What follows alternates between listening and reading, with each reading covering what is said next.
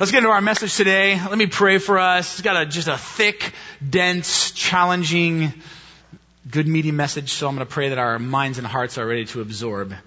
So join me. Lord, this morning we invite you.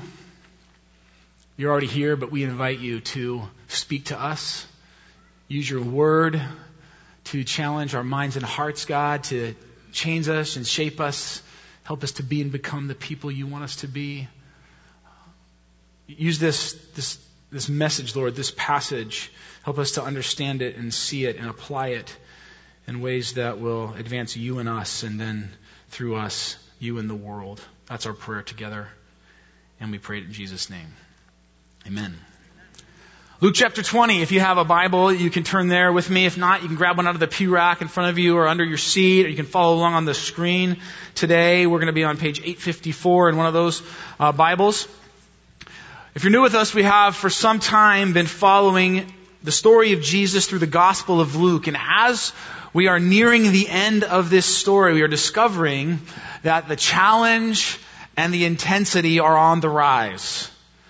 Jesus has come into Jerusalem, and his conflict with the religious leaders, with the political establishment of his day, it's begun to escalate. And amidst this rising tension, and in many ways causing it, is Jesus' claim to be king. He comes not just as a great teacher, not just as a rabbi, but he comes as one who says, I am king, not just of Israel, but of all creation, and I long to be king of every single human heart. And today Jesus gets into yet another tangle with the religious leaders, but this time it's with a different group of leaders called the Sadducees. And the Sadducees are a group that Jesus hasn't yet interacted much with up to this point, mainly because the bulk of Jesus' ministry has been up in the north, up in a region called Galilee, or the Galilee, where he has been teaching and conducting his ministry with the more country rural peasant folks where he was from. You can see on the map there, a region in the north called Galilee. That was the northern edge of Israel, Nazareth, where Jesus was raised. Jesus has now moved, however, south, down into Judea, and now he's in the capital city. Now Jesus is in the more sophisticated part of the country, and this is where a group called the Sadducees like to hang out. So we're going to talk a little bit about the Sadducees this morning, because understanding the Sadducees, who they are and what they represent, it will radically shape our understanding of this passage and help us grasp what I believe God wants to teach us this morning. So the Sadducees. The Sadducees were actually the exact opposite of a group we talk about around here sometimes called the Pharisees. Jesus is constantly in conflict with the Pharisees. Today it's with the Sadducees. The Pharisees were sort of like the religious conservatives of Jesus' day. The Sadducees are the religious liberals of Jesus' day. And Jesus butts heads with both groups. This is maybe a bit of an overstatement, but not much. To put it in sort of our modern terms, you might say the Pharisees were from the red states, and the Sadducees are from the blue states. The Pharisees hung out primarily in conservative rural areas, and the Sadducees were from the liberal urban centers. Another way, the Pharisees were sometimes like the non-denominational Bible church folk, and the Sadducees were more like the Methodists or Episcopalians of our day. Now again, those categories do not always apply, and those are broad brushes, but they'll help you kind of get a sense for these two groups, and specifically the group we're talking about today, the Sadducees. Now one thing about Cedar Mill that's interesting is we don't fit into any of these categories real cleanly, right?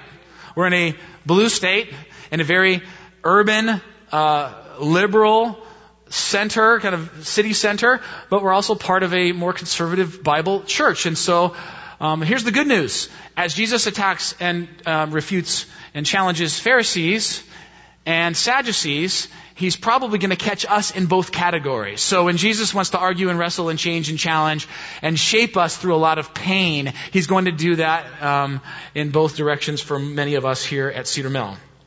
On to the Sadducees. Sadducees were the wealthy, privileged, educated, aristocratic families who had a place in society of tremendous status, honor, and wealth. Remember that. It's really important. They were primarily upper-class folks in Jewish society, and they practiced a faith, but they practiced a very stripped-down, intellectual version of Judaism. They believed in the Bible, they believed in Scripture, but in kind of a nuanced way. They didn't believe in the whole Bible, they didn't believe in the whole Old Testament. They only accepted the first 5 books, only Genesis, Exodus, Leviticus, Numbers, Deuteronomy. And they rejected everything that was supernatural. Anything that was supernatural, they sort of rationalized or reasoned away. They did not believe, for example, in resurrection, which we'll come back to in a bit. They did not believe in a future judgment day. They certainly didn't believe that there was going to be a coming Messiah, this Savior of the world or of the nation. And so all this banter, all this noise and hubbub in Jerusalem right now about Jesus possibly being the Christ, the Savior, the chosen one, the Messiah, they sort of snubbed their nose at that. It was all just a big joke to them. And you're going to see how unseriously they take that claim and take Jesus, even in the question that they ask him. Here's what the Sadducees said. If you kind of put a statement on the Sadducees. They'd say, we believe in God, but we believe this world is all there is for us. And the purpose of life is just to be a good person. And a good person is kind of very relative and open to your interpretation. Anything having to do with the supernatural to them, it was just a myth. And so here's Jesus today going head to head with the Sadducees. And again, probably the most important thing about them for our conversation today and for what Jesus will address is this fact that they do not believe in resurrection. That this world around us for Sadducees is all there is. There is no eternal life. There is no afterlife. And Jesus will take them on in and around this point this morning. We'll notice that right away in our passage, Luke makes this explicit. He introduces us to the Sadducees with a little tagline to say, and here's what we're going to talk about today. Verse 27. Some of the Sadducees who say there is no resurrection, i.e. clue, foreshadowing, this is what we're really going to hone in on today, came to Jesus with a question. In other words, Jesus is going to talk with us today about resurrection. True or false? And why believing in or not believing in resurrection matters so much. In fact, the title of my message today is Resurrection Implications. The implications for believing in the resurrection or discarding it. So now, without further ado, let's get to the question these Sadducees offer Jesus. Some of the Sadducees who say there is no resurrection came to Jesus with a question. Teacher, they said, Moses wrote for us that if a man's brother dies and leaves a wife but no children, the man must marry the widow and raise up offspring for his brother. Now there were 7 brothers. The first one married a woman and died childless. The second and then the third married her. And in the same way, the 7 died, leaving no children. Finally, the woman died too. Now then, at the resurrection, whose wife will she be, since the 7 were all married to her? Let me explain what's going on here, because this is a strange little kind of word puzzle the Sadducees offer Jesus. It seems weird to us. But you have to understand that with this question, the Sadducees are not only trying to trap Jesus, they're making fun of Jesus. They're trying to publicly humiliate him. And what they're saying is this: oh, Jesus, you simple-minded, uneducated, conservative peasant rabbi, who believes in the resurrection anymore these days? Who still believes in the supernatural anymore? We've got logic and reason and science. Who still kind of buys into all that stuff? That's just for primitive people. That's just a crutch for weak-minded individuals, this whole afterlife thing.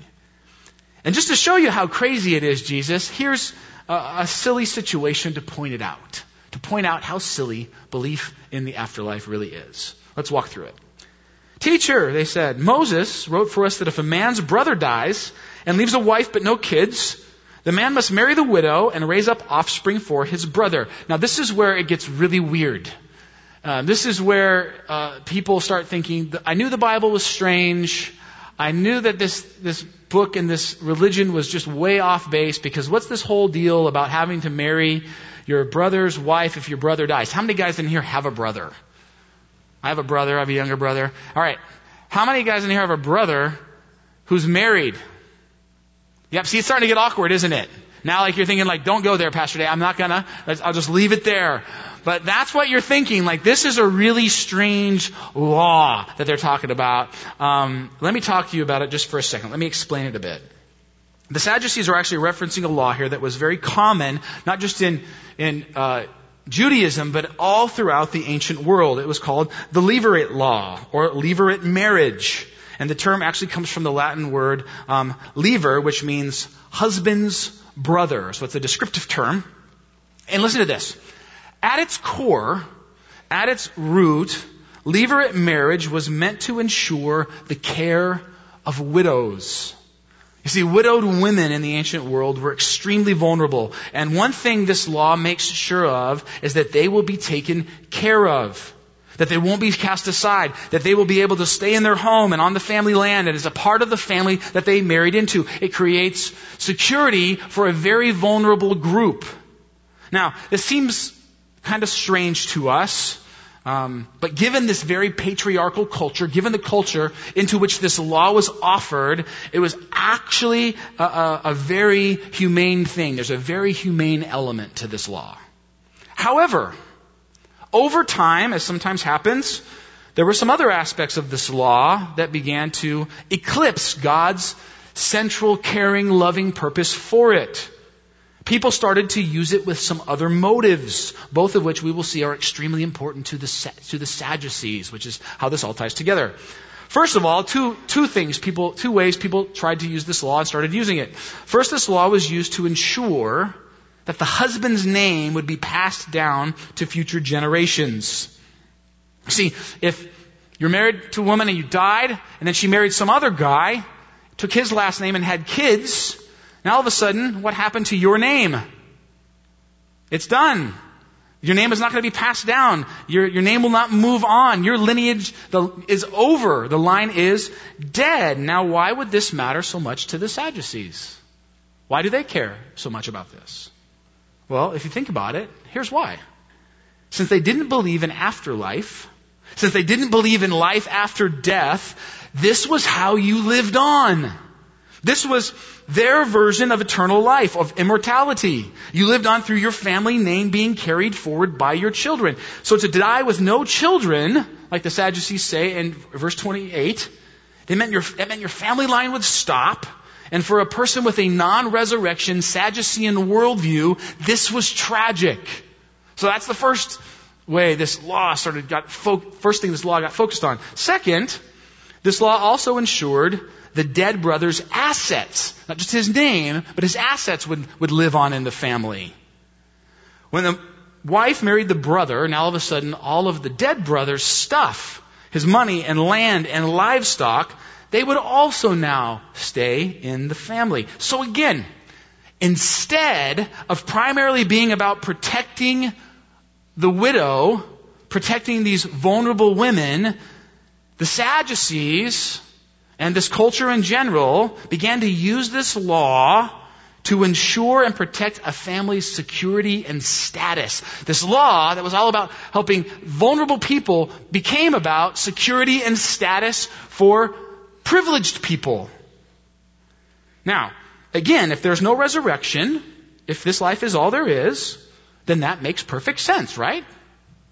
If after you die, you just cease to exist, and this world is all that matters and is all that's ever going to be, and this is the sum total of reality, then getting and keeping as much position and power and wealth and status as you possibly can in this world makes complete sense.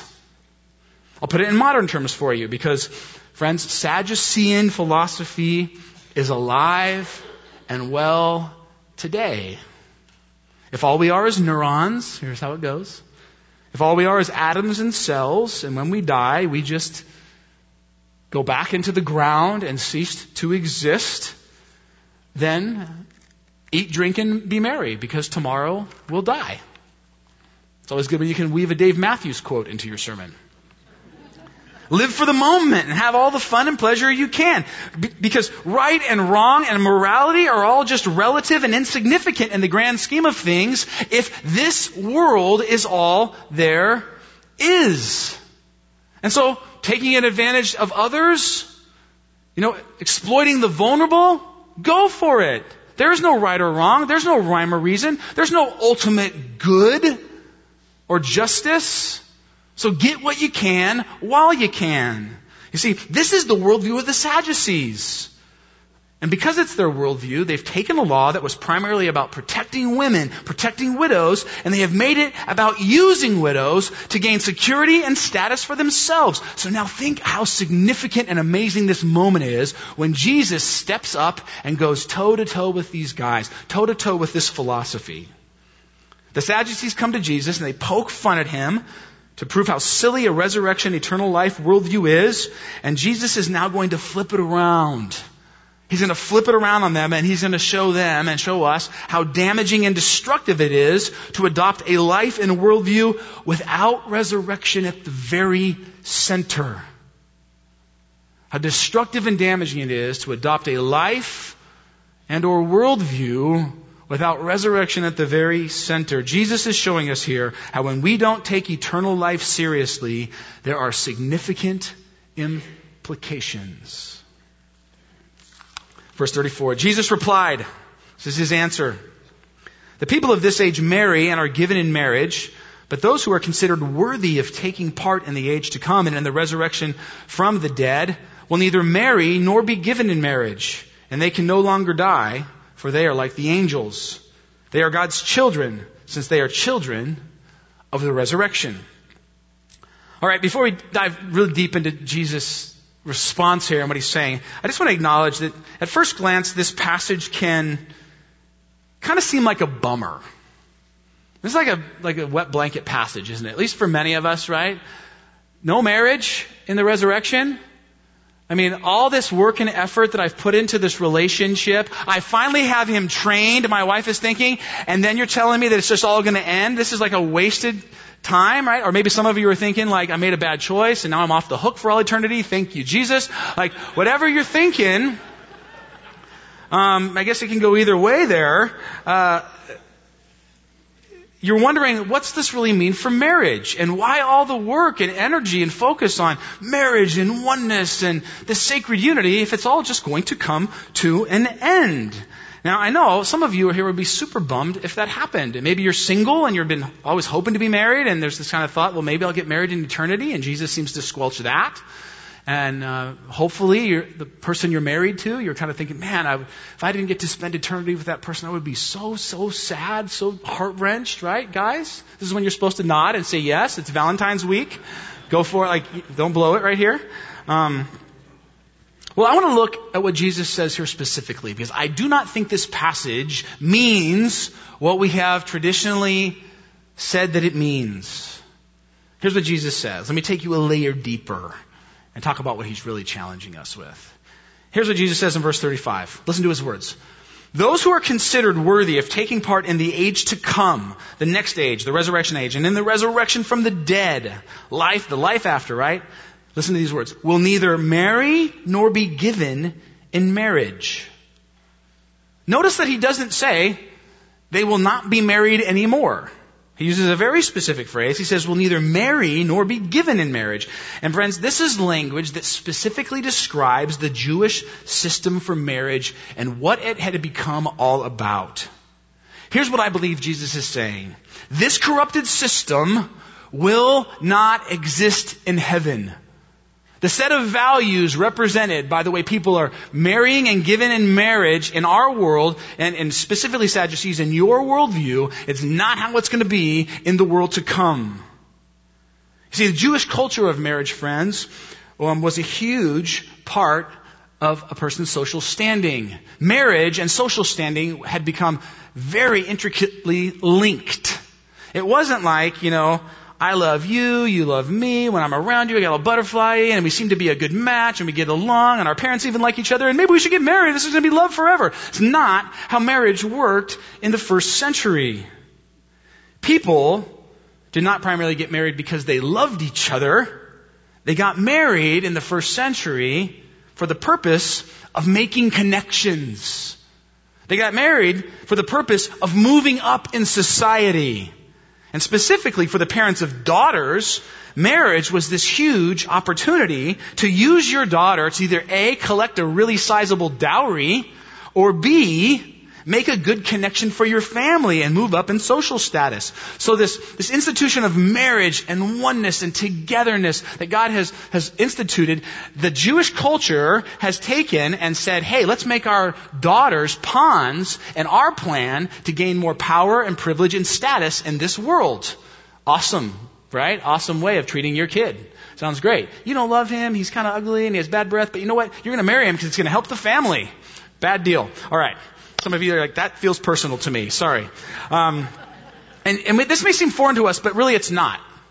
Because if any of you are watching The Crown, or if you've watched Downton Abbey, or any shows about high society Europe all the way up into the early 20th century, you'll know that up until, inside of 100 years ago, this system was alive and well. People marrying and giving their daughters in marriage for security and status and money. That's the motivation. And so, friends, let me pause and just say this. So what will the marriage relationship look like in heaven? I don't know. And I don't think Jesus tells us here. It's a mystery. But I certainly don't think he's saying that when you get to heaven, you're not going to be married anymore, and you may not even remember that you were married, and you won't even know your wife, and your relationship with him or her will be just like it is with everybody else. I don't think that's what he's saying. It may be that way, but I do not think that's what he is saying here. What I believe Jesus is saying to us in this passage, what's important for us today, is this. In the kingdom of God, marriage will not involve, people will not care about, it will not be a priority to use other people, vulnerable, marginalized, less advantaged people, to increase one's social standing or climb the ladder of power and privilege. It's not how it works when God's in control. You see, what Jesus does here is brilliant, because he takes this question about marriage and he flips it around to teach on and challenge the Sadducees about their preoccupation with their social standing. Jesus is saying to the Sadducees, your priorities in this life are all wrong. This is why, by the way, Luke tells us at the very end of this passage that the people are blown away by what he says. They have nothing else to say. They're shocked. They're impressed. They're wow. Not because Jesus just said people aren't going to be married in heaven. That's not why they're shocked. They're shocked because Jesus flips this whole thing on the Sadducees and challenges their entire way of life. Their whole focus, their whole worldview, he's saying, is wrong. And friends, hear this. He might be challenging us with the same thing. We might have something to learn along with the Pharisees here as well. You Sadducees live as if this life is all that matters, which makes sense since you don't believe in the resurrection. But if the resurrection is real, then your whole way of life and all your priorities should change.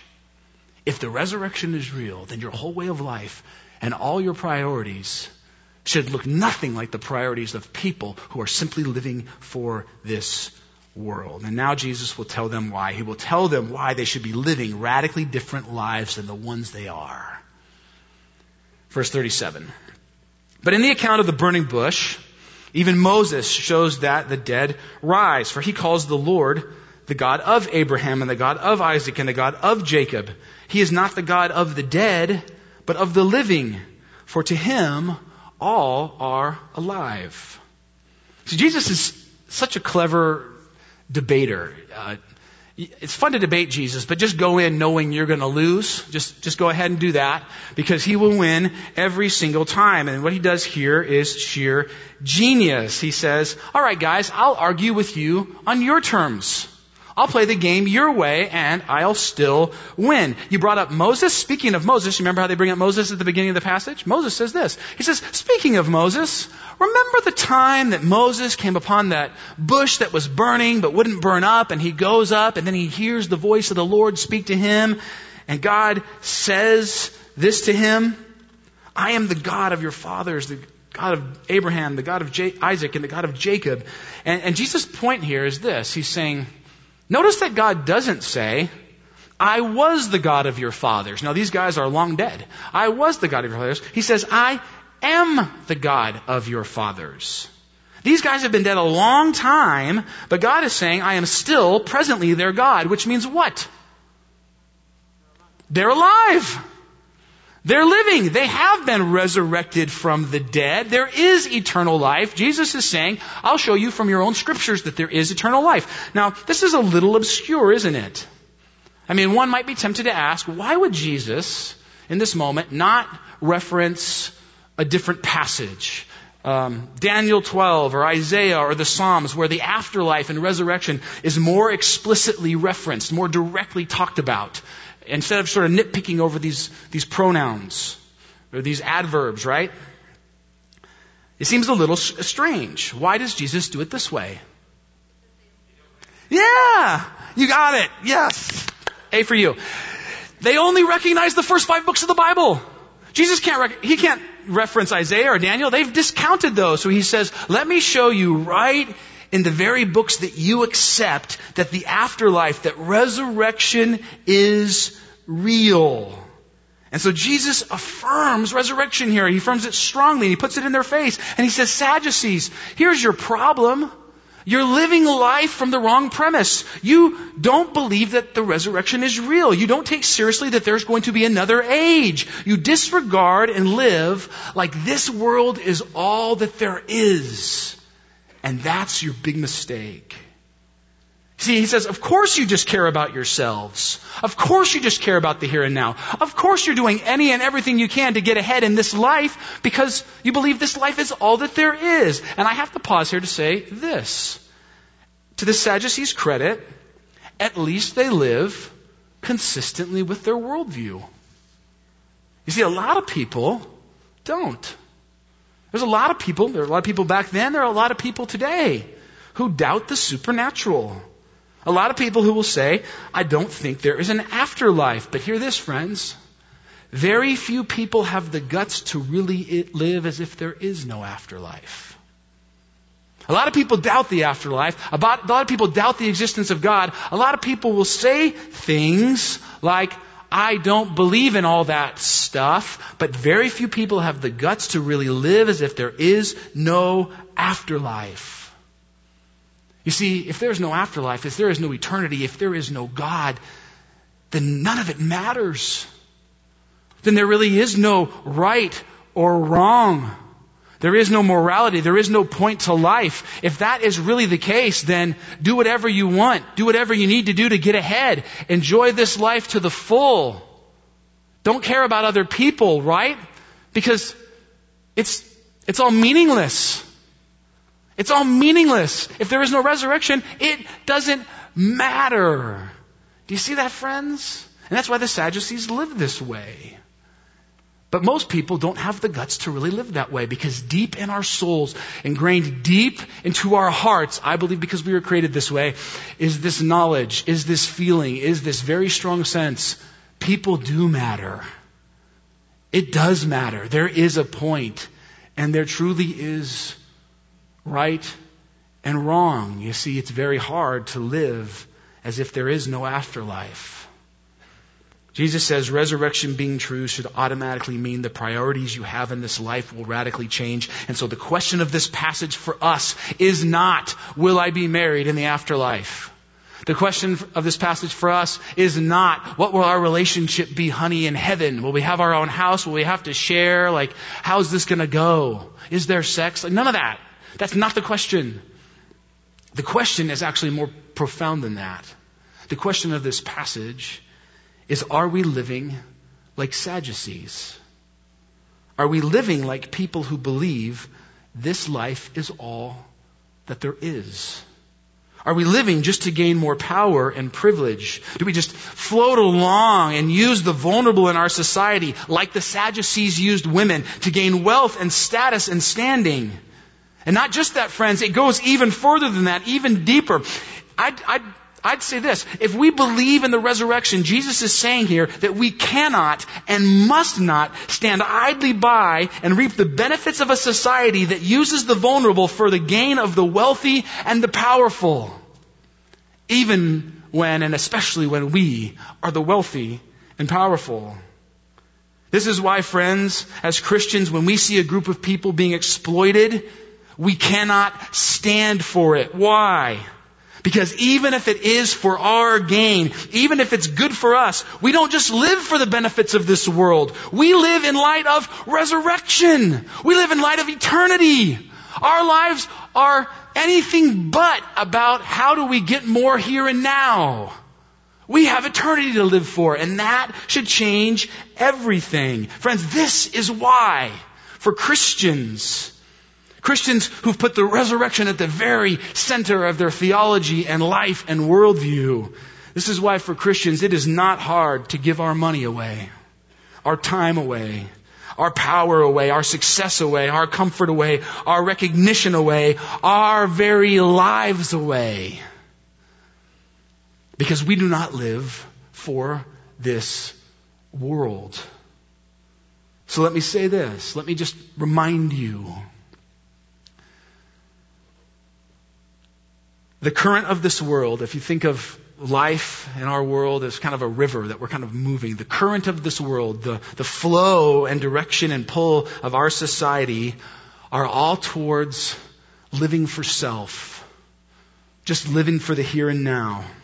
Just living a Sadducee, there is no direction, give me more power, success, comfort, and recognition life. That's the current of this life. And so let me tell you this, if you're not fighting the current, if you're not paddling upstream in partnership with God, your life, your time, your energy, your thinking is going to slowly but surely drift into a Sadducean existence. An existence where your life is really just all about you. Getting more here, getting more now, focusing only on this world and this life and pretending that it is all that there is. And so this morning as we close, I just want to give you one very simple biblical way to fight that pull, to fight that current, to resist the tractor beam of Sadducean living. It's a very simple word. Serve. Give your time. Give your energy and money and passion to ministry that benefits the gospel and the kingdom and others and has nothing to do with self-advancement for you. You see, there's so much power in that. The Bible talks about it over and over again. That when we give our lives for something that doesn't feed the current of this world, we fight that tendency and we begin to live for something more. We begin to live for resurrection. We begin to live for eternity. And hear me real clearly today. Because this is not a simple thing. It's very complex. But what I am not saying is that if you serve in church, if you will just serve in church, then now you can be free with the rest of your life to live for yourself. Right? So, I can serve in church and now I can go home and live the rest of my life all for me, right? It's not the message, not what I'm saying. What I'm saying and what I believe the Bible says is this. Serving in community will lead to a life of serving individually. Serving in community should lead to a life of service individually. Let me give you an example of this. Worship. We come here on Sundays. We come in the room and there's some songs played and we enter into worship, right? And we all know, or should at least know, that the 4 songs we sing here together on Sunday morning is not the totality of worship. Worship for a Christian is our entire lives. Everything we say, do, think, every way we respond, Every activity and action and thought and feeling in our lives is a way of worshiping God, exalting God, saying, God, you are the greatest, you are Lord, you are King, right? All of life is worship. And yet we come here and we sing songs on Sunday and we call it worship. Why? Because in this time of singing, together as the body of Christ, we declare explicitly with our mouths that which we want to live implicitly with our lives throughout the rest of the week. So the explicit helps the implicit, and the implicit informs the explicit, but they are both central parts. It's the same with serving in the body of Christ. You don't serve here to check your serving box so you can go on and live selfishly. You serve here explicitly as part of a community so that you can be motivated to live a life of service individually, a life of service in your family, a life of service in your neighborhood, a life of service in your office, a life of service with your friends, a life of service with your enemies. Right? That's the way it works, but you cannot take one piece away. That's what so many people want to do these days. I don't need the church, I'll just do it on my own. And yet the Bible says, false. We need the church. We need the community. We need the accountability of gathering together on a regular basis to do something and put our energies and efforts and passions and time into something that's not about me, but it's about the kingdom. It's about God. It's about His purpose and plans in the lives of others. That is so essential. And so today, friends, we just want to encourage you in that way. Pastor Matt mentioned it. We have an event today called We Serve Here. And it's not just so that we can get more volunteers at church and take up more of your time. That is not the point.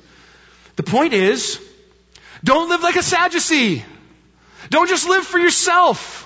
Don't get into a debate with Jesus where He has to look at you and say, you're living as if resurrection isn't even real. You're just living for you. He says, live for the kingdom. Be a part of my family. Be a part of ministry that advances my plans and purposes in the world. Friends, there's so many things you could do. There's so many people you could serve. Just here at Cedar Mill, you could be a part of a ministry serving the homeless or the hungry or refugees. People in the prison system, people just out of the prison system.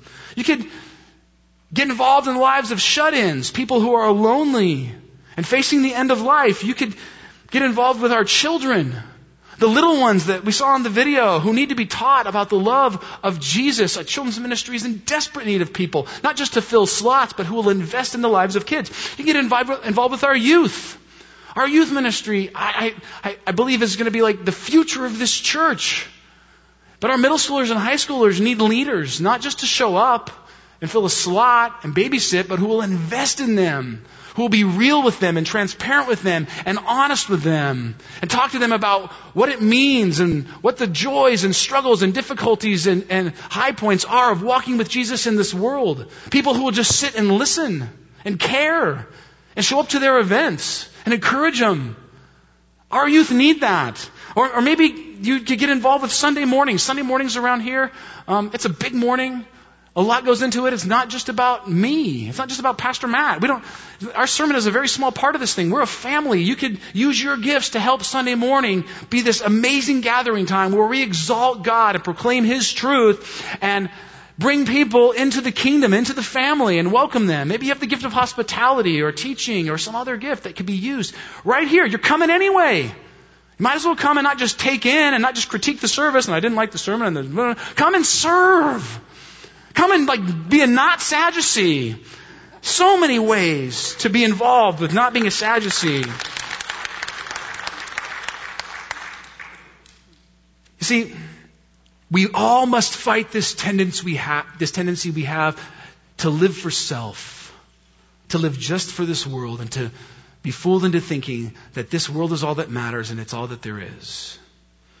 You see, in light of the fact that life with God and His kingdom is available to you eternally, in light of the fact that there is a God who loves you, in light of the fact that there is life after death, because of resurrection, friends, you can live for more. You can live for eternity. You can live for the King and His kingdom. So today, we're going to dismiss our time in the worship center, but church is not over. I'm going to ask you to hit the gym. Some of you just need to walk around and be encouraged at how non-Sadducean our church is, at how many people we are actually living for. Some of you need to reevaluate, where am I serving? Am I really investing? Am I really passionate? Am I giving myself to this? Or am I just filling a slot? Maybe it's time to up your ante, or maybe find a different place that's a better fit. Some of you, you're coming on Sundays, but you're not really a part of the ministry of Cedar Mill. Don't miss out. We need you, and you need us to not be a Sadducee. So in just a second, I'm going to say amen, and then you will be free to go to the gym and see all the wonderful things God's doing. Amen?